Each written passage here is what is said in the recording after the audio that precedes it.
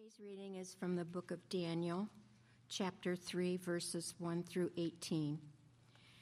King Nebuchadnezzar made an image of gold, 60 cubits high and 6 cubits wide, and set it up on the plain of Dura in the province of Babylon. Then he summoned the satraps, prefects, governors, advisors, treasurers, judges, magistrates, and all other provincial officials to come to the dedication of the image he had set up. So the satraps, prefects, governors, advisors, treasurers, judges, magistrates, and all the other provincial officials assembled for the dedication of the image that King Nebuchadnezzar had set up, and they stood before it. Then the herald loudly proclaimed, "Nations and people of every language, this is what you are commanded to do. As soon as you hear the sound of the horn, flute, zither, lyre, harp, pipe, and all kinds of music, you must fall down and worship the image of gold that King Nebuchadnezzar has set up. Whoever does not fall down and worship will immediately be thrown into a blazing furnace." Therefore, as soon as they heard the sound of the horn, flute, zither, lyre, harp, and all kinds of music, all the nations and peoples of every language fell down and worshipped the image of gold that King Nebuchadnezzar had set up. At this time, some astrologers came forward and denounced the Jews. They said to King Nebuchadnezzar, "May the king live forever. Your majesty has issued a decree that everyone who hears the sound of the horn, flute, zither, lyre, harp, pipe, and all kinds of music must fall down and worship the image of gold, and that whoever does not fall down and worship will be thrown into a blazing furnace. But there are some Jews whom you have set over the affairs of the province of Babylon, Shadrach, Meshach, and Abednego, who pay no attention to you, your majesty. They neither serve your gods nor worship the image of gold you have set up." Furious with rage, Nebuchadnezzar summoned Shadrach, Meshach, and Abednego. So these men were brought before the king, and Nebuchadnezzar said to them, "Is it true, Shadrach, Meshach, and Abednego, that you do not serve my gods or worship the image of gold I have set up? Now when you hear the sound of the horn, flute, zither, lyre, harp, pipe, and all kinds of music, if you are ready to fall down and worship the image I made, very good. But if you do not worship it, you will be thrown immediately into a blazing furnace. Then what God will be able to rescue you from my hand?" Shadrach, Meshach, and Abednego replied to him, "King Nebuchadnezzar, we do not need to defend ourselves before you in this matter. If we are thrown into the blazing furnace, the God we serve is able to deliver us from it, and he will deliver us from your majesty's hand. But even if he does not, we want you to know, your majesty, that we will not serve your gods or worship the image of gold you have set up." The word of the Lord.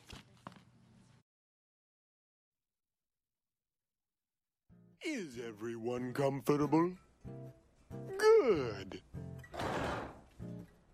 Rack, I can't move my arms. Benny, you don't have any arms. Oh.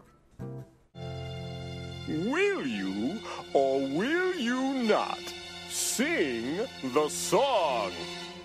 Well, you see, sir, our parents taught us to stand up for what we believe in. And God wants us to do what's right. And there's a lot of stuff in that song that's not right. So, we don't mean to be a bother. We hope you understand. But we cannot sing that song. I understand, boys. You do? Oh, yes.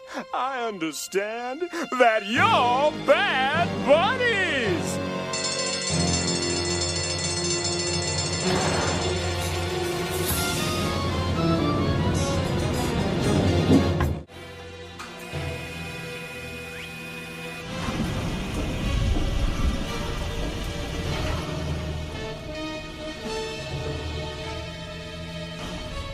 Remember how our parents said that God would always be watching out for us? Yeah? I sure hope they were right.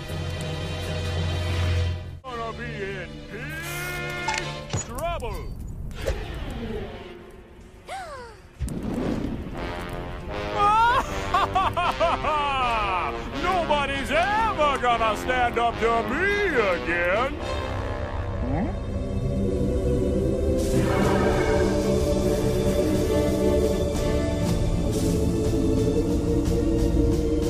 Hey, boss, how many guys did we throw into the furnace? 3? Well, it looks like 4 guys in there now, and one of them's real shiny. One more thing, boss. They ain't burning up. Rack! Shack! Benny! Come out of there!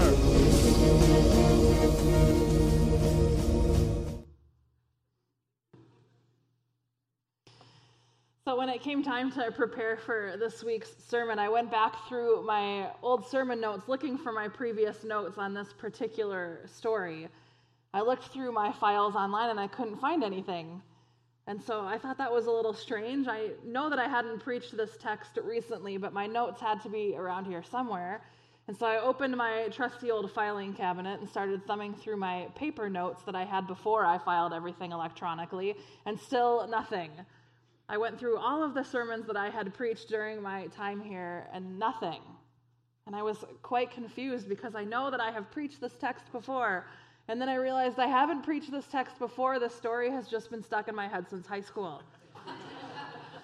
You see, when I was in high school, I worked for Miss Lois when she was the daycare director at Batavia Covenant Church in Batavia. And there was a season that I was there where I hung out with the kindergartners every day while the teachers went to pick up the older kids from school. And the kids were allowed, as I recall, to watch one 20-minute video every day. And the daycare was packed full of video. We had every children's video you could imagine, including what I'm pretty sure was the entire VeggieTales collection.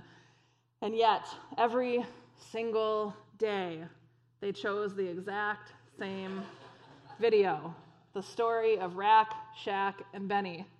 Although when I was talking to Lois about this, she very astutely pointed out that she's pretty sure that we teenagers liked it more than the kids did. She's probably right. So every day for an entire school year, I watched the VeggieTales video of Rack, Shack, and Benny. It turns out that I've never preached this text before. It's probably taken me 25 years to go back to it again. In all honesty, I actually love this story so much that I cannot believe I've never preached on it before. It's incredible. It's another one of those stories that we tell our kids and then we forget to talk about later in life as adults. But it has some phenomenally valuable things to say to us. And so I'm really excited that we're talking about this morning. This was, I think, voted number 3 in the top 4 children's stories that people wanted to hear this summer. So we are in week 2 of our series, Summer Shorts, where we're looking at stories that we typically talk about as kids, short stories, big impact. Now, unlike last week's VeggieTales clip, today's clip doesn't actually do a whole lot to help us understand the context of our story for this morning, so we're going to start there. So while we are doing this particular series in chronological order, it has been a little over 800 years since last week's sermon and this week's sermon. So in last week's sermon, we talked about the fact that Israel had been enslaved in Egypt for hundreds of years when God finally freed them under Moses' leadership. And then while God was trying to teach them what it means to be his faithful people, they spent 40 years wandering in the desert where God alone provided for their needs. It was a difficult time for the Israelites, and they were a people who were longing for home and longing for the land that God had promised them. And so just before they entered that land, Moses died, and he passed the leadership down to Joshua. And so once Joshua had led his people across the Jordan River and into their new land, they had just one last obstacle in their way, which was the city of Jericho. We talked about that last week, how they conquered Jericho. And so if you missed that, you can check it out on our podcast. So last week we talked about how the people of God finally figured out what it meant to be faithful and obedient to God. But we also talked about the fact that they were very normal human beings, and so their obedience to the Lord did not last for too long. So fast forward 800 years, if you can do that. I know it's a huge amount of time. We obviously can't talk about all of the things that happened in the past 800 years. That's what we have the Bible for. But what I do want to tell you is the place that the Israelites are in right now and the place that they are in today's story is not so good. They are once again in exile, this time in Babylon. The leader of Babylon was King Nebuchadnezzar. We should also give Terry a round of applause for that scripture reading, by the way. Yeah. Every once in a while, you just get these lists and weird names, and it's just a lot. So, well done. So the leader of Babylon was King Nebuchadnezzar, and he invaded and captured the city of Jerusalem, and with that, he captured the kingdom of Judah, who in this story are the Israelites, or God's people. The beginning of the book of Daniel coincides with what was the both political and militaristic rising of the Babylonian Empire. And so under Nebuchadnezzar's leadership, Babylon grew and strengthened, and ultimately throughout the book of Daniel, we end up seeing Babylon at the height of their world power. In Daniel chapter 1, we see Nebuchadnezzar begin to implement his plan. And so the beginning of his plan was to pull the cream of the crop of the young people from the kingdom of Judah, so the younger people of God's people. He would choose the Israelites, the cream of the crop, so that he could train them. And the idea was that he would train them in his ways for both political and propaganda purposes. So these young men, Daniel and his 3 friends, part of God's people, were brought in to be trained in the language and literature of the Babylonians, to essentially be immersed in their culture, which was the culture of their enemies. Daniel and his 3 friends, Shadrach, Meshach, and Abednego, were chosen. What we have to note here, something we don't talk about, is that all 4 of them actually had different names originally. Their original names, their names that they were given initially, were names that indicated that they worshiped the one true God of Israel. So Daniel, his name meant God is my judge. And then there was Hananiah, which meant God is gracious. And then Mishael, which means who is like God. And then Azariah, which means God helps. So once the 4 of them were chosen to be part of kind of the elite of Nebuchadnezzar's empire, Nebuchadnezzar was the one who changed their names. And so Daniel became Belshazzar, which was also the name of Nebuchadnezzar's son. Hananiah would become Shadrach. Mishael would become Meshach, and Azariah would become Abednego. All of those names were the names of Babylonian gods. So clearly, we know already at this point in the story that Nebuchadnezzar is not interested in worshiping the God of Israel, which brings us to Daniel chapter 3. Nebuchadnezzar decides to have a statue made. This would not have been at all uncommon during that time, worshiping gods of idols and made of gold and all kinds of other things. That was very commonplace at the time, not for the Israelites, obviously, but for all the other cultures. But this wasn't just any statue made of God. Nebuchadnezzar's statue was 90 feet tall and 9 feet wide. And the text says that after this ginormous statue was built, that Nebuchadnezzar summoned the satraps and the prefects and the governors and the advisors and the treasurers and the judges and the magistrates and all of the other provincial officials to come to this dedication of Nebuchadnezzar's statue. And then in the very next verse, as poor Terry had to read, it reiterates the exact same list of all of these incredibly important people who were summoned to the dedication of this statue. It reiterates that list of names for 2 main reasons. One is to show us how important Nebuchadnezzar is. Clearly, there is not a single important person in all of Babylon who will not be attending this dedication. There is no one greater in all of Babylon than King Nebuchadnezzar, and this text helps us to see that. In that same vein, it also creates this image for us of just the massive pomp and circumstance that went into this statue's dedication. And then the second reason that list is reiterated is from a literary standpoint, it helps the reader understand that there is no one in all of Babylon who is not going to bow down to that statue. Sorry, that was kind of a double negative there. Everyone is going to bow down to that statue. Nobody will be excluded from that. So these duplicate lists are trying to show us that conformity is of incredibly high value for this particular culture. because it helps us as the reader to understand how incredibly drastic it was that Shadrach, Meshach, and Abednego did not conform. And so in their unwillingness to conform, we see the very first example in Scripture of religious persecution.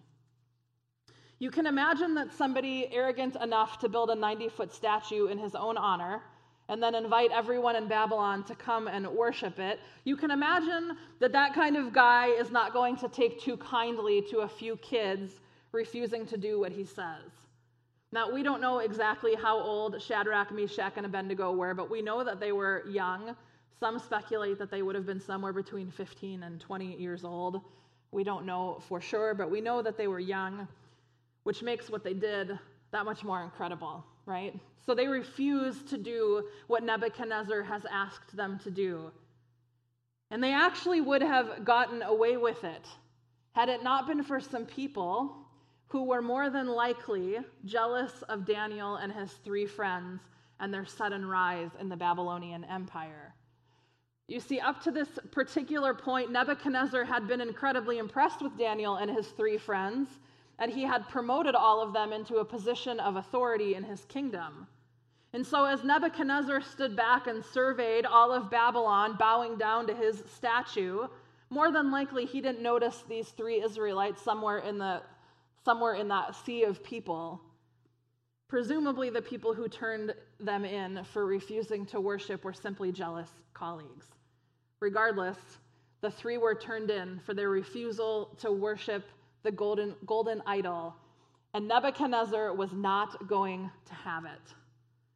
Obviously, Nebuchadnezzar is trying to build his own ego here, and everyone else's loyalty to him just proves to him how great he is. And so when these 3 are disloyal to him, Nebuchadnezzar loses it.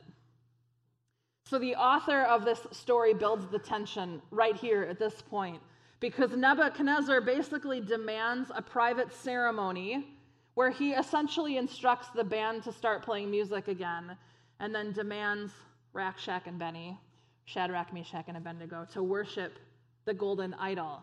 And Nebuchadnezzar's response to what happens here says not only something about his own ego, but it introduces an incredibly important theological truth. Nebuchadnezzar says to them, "What God will be able to rescue you or deliver you from my hand?" And their answer actually sounds a little arrogant given the situation that they're in. They say, "Well, we don't need to defend ourselves before you in this matter." And then they go on to say one of the most powerful verses spoken by someone in all of Scripture, from Daniel chapter 3, starting in verse 17. They say, "If we are thrown into the blazing furnace, the God we serve is able to save us from it, and he will rescue us from your hand, O king. But even if he does not, we want you to know, O king, that we will not serve your gods or worship the image of gold that you have set up." This is genuinely amazing. They start their reply by acknowledging that God is powerful enough to save them from the fiery furnace. But then they don't stop there, because they also acknowledge that while God can save them, he may choose not to. In other words, they realize that their refusal to bow to Nebuchadnezzar's idol may very well result in their being burned alive. And yet, even though they serve a God who can save them and may choose not to, even still, they will worship God alone. It's incredible. And it's incredible also because at this point of the story, the reader has no idea what is going to happen. Are they going to be martyred for their faith? Is God going to come in and do some kind of dramatic rescue? It's an incredible story all by itself, and it's also a story that has significant implication about how we think about suffering today. But we'll get to that in just a minute. So obviously Nebuchadnezzar is even more irate than he already was, and he is not going to let these guys just walk away.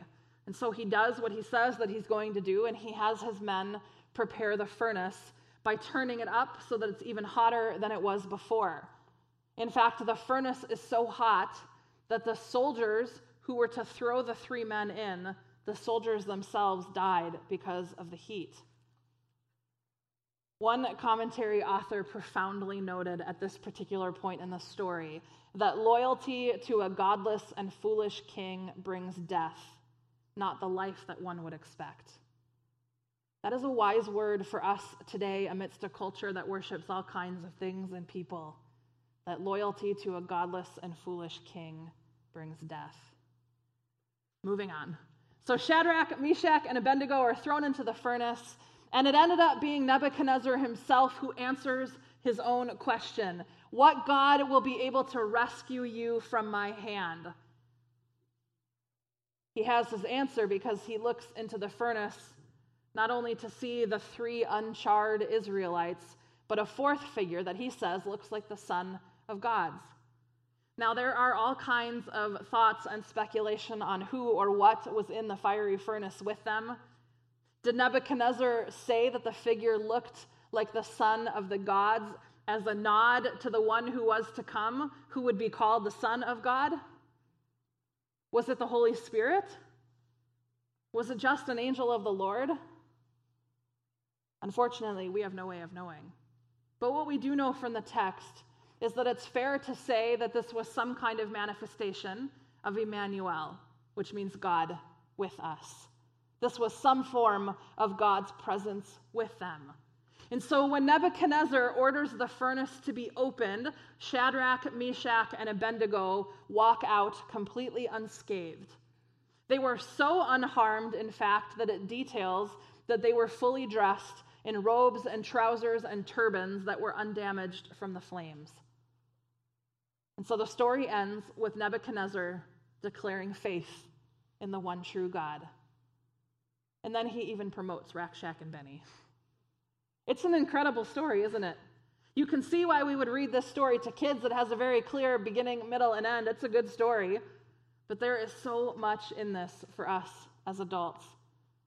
First of all, Shadrach, Meshach, and Abednego become these unbelievable role models to us of what it looks like to stay faithful to God in the face of idolatry. Either idols that were constructed by human hands or just those idols that we build up in our minds. While this is a main point of the story and worth an entire sermon in and of itself, we're actually just going to touch on that briefly because there's another piece of the story that I want to focus on today. But what we learn about how to be faithful in the face of idolatry from these 3 men, these 3 kids, is so incredibly important. We live in a society of idols. It is our human nature to worship something or someone. We all do. Most of us have all kinds of things that we worship.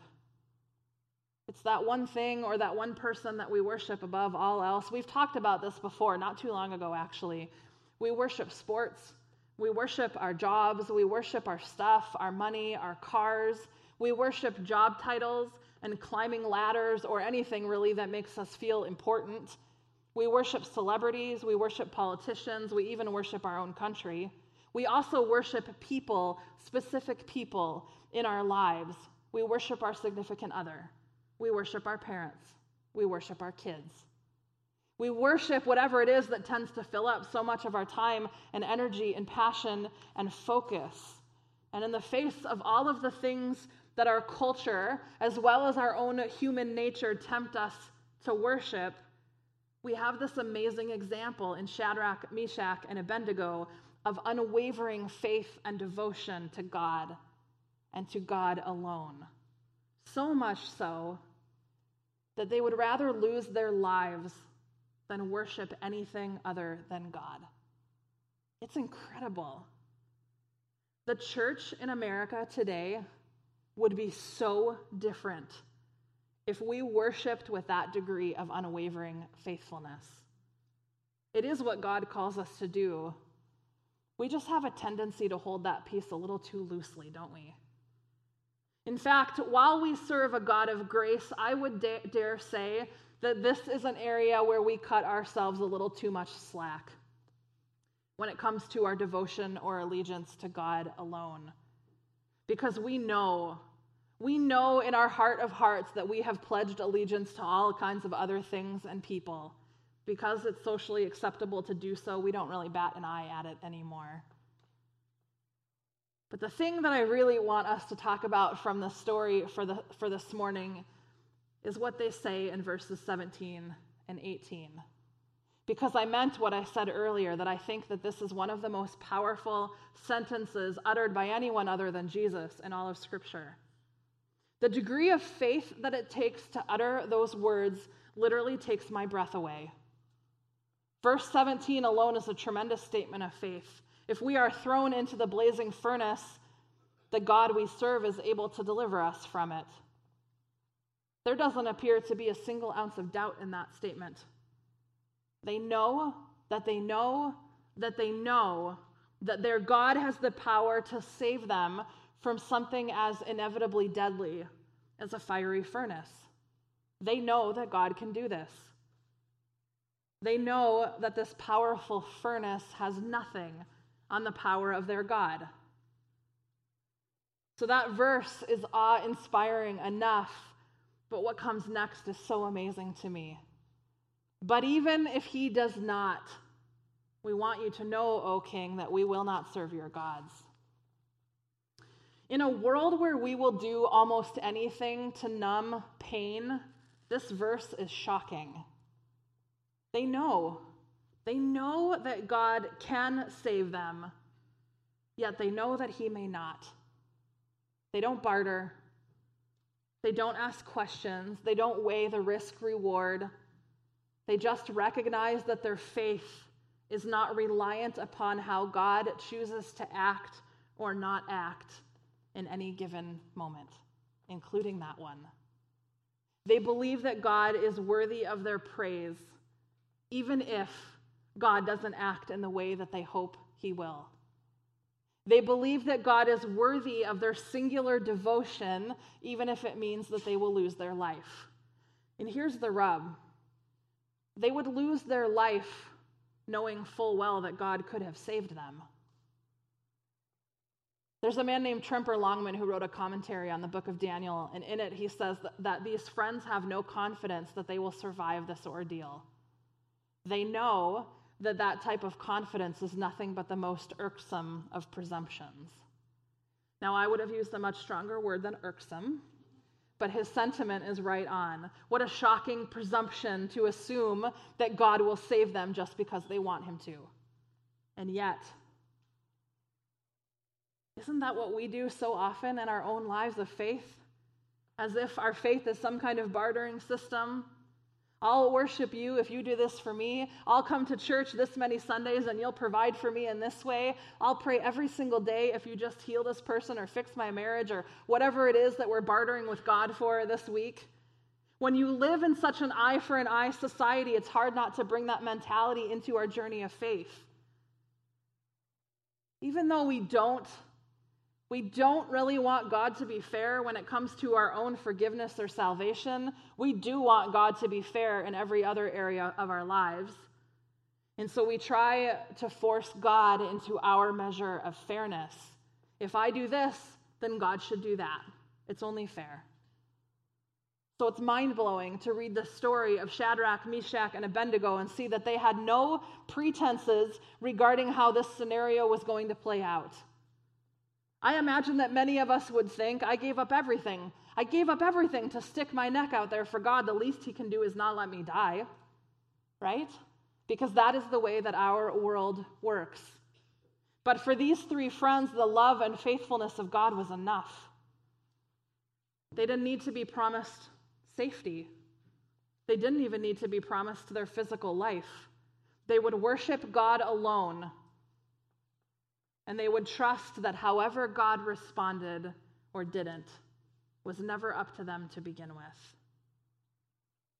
This is the same reason that so many of us were so captivated by the death of Rachel Scott, who was the first victim of the Columbine High School shooting in 1999.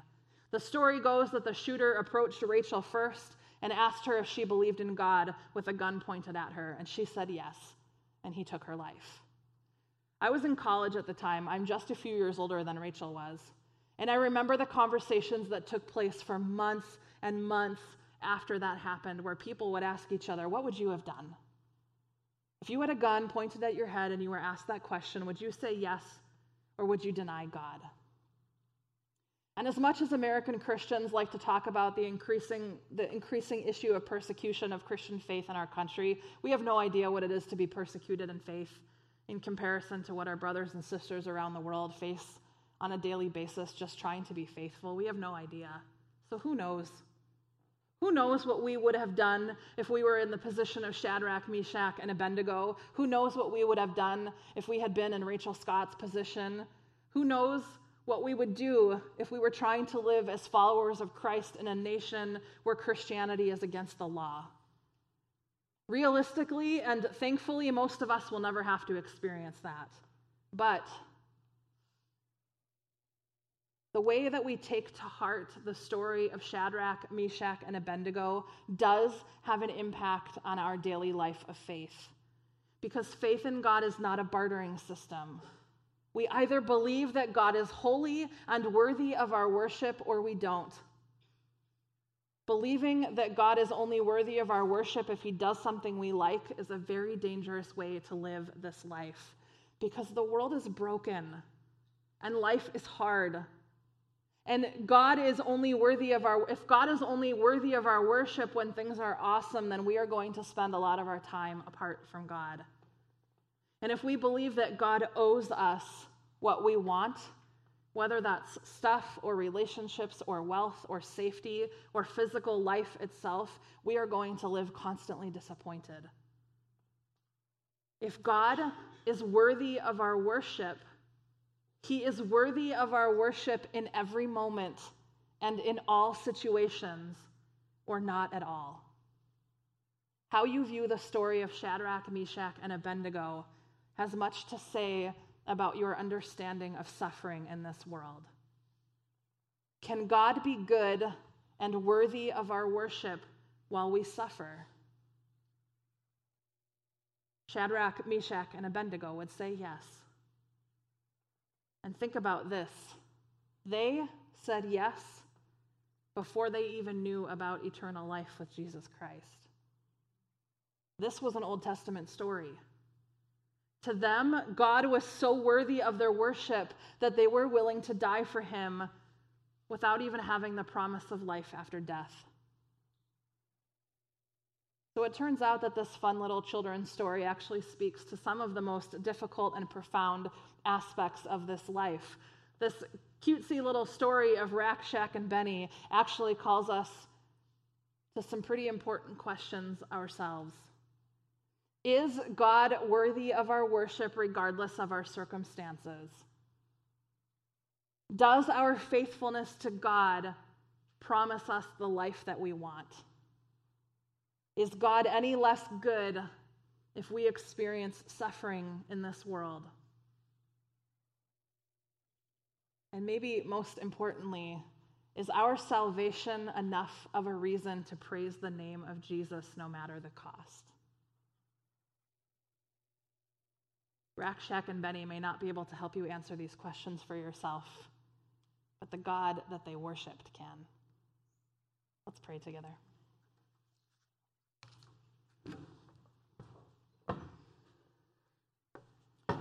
Lord, sometimes I think it's difficult for us to connect to some of these stories that happen in the Old Testament that seem so crazy. It's impossible or difficult at very best for us to imagine being in a place where we are asked to put our faith above our lives. And so, God, we do wonder, would we do that? What would we say? What would we have done if we were in this situation or that situation? But God, I pray this morning that you would speak to our hearts where we are right now and that you would help us to understand the implications of this story for our very real life right now. God, that we would be bold and courageous enough to ask the question of ourselves, is our salvation in you enough for us to praise you in all circumstances and in all situations, no matter the cost? Are you worthy of worship everywhere or nowhere? Is our salvation enough? God, I believe that it is. I believe that our salvation in you is enough. And yet, God, I know that sometimes there are days when our attention is distracted, where our worship is pulled elsewhere, where we put other things and other people above you. And so, God, would you speak your truth to us today to help us recognize those places in our own lives where we have idols, where we have put something above you. God, help us to know that in your love for us and in your grace for us, that you desire our full attention. You made us, you saved us, and we belong to you. And so, God, may we worship you because you are holy, because you are good, and ultimately, Lord, because you are worthy. We pray all of these things in the name of the Father, and the Son, and the Holy Spirit. Amen.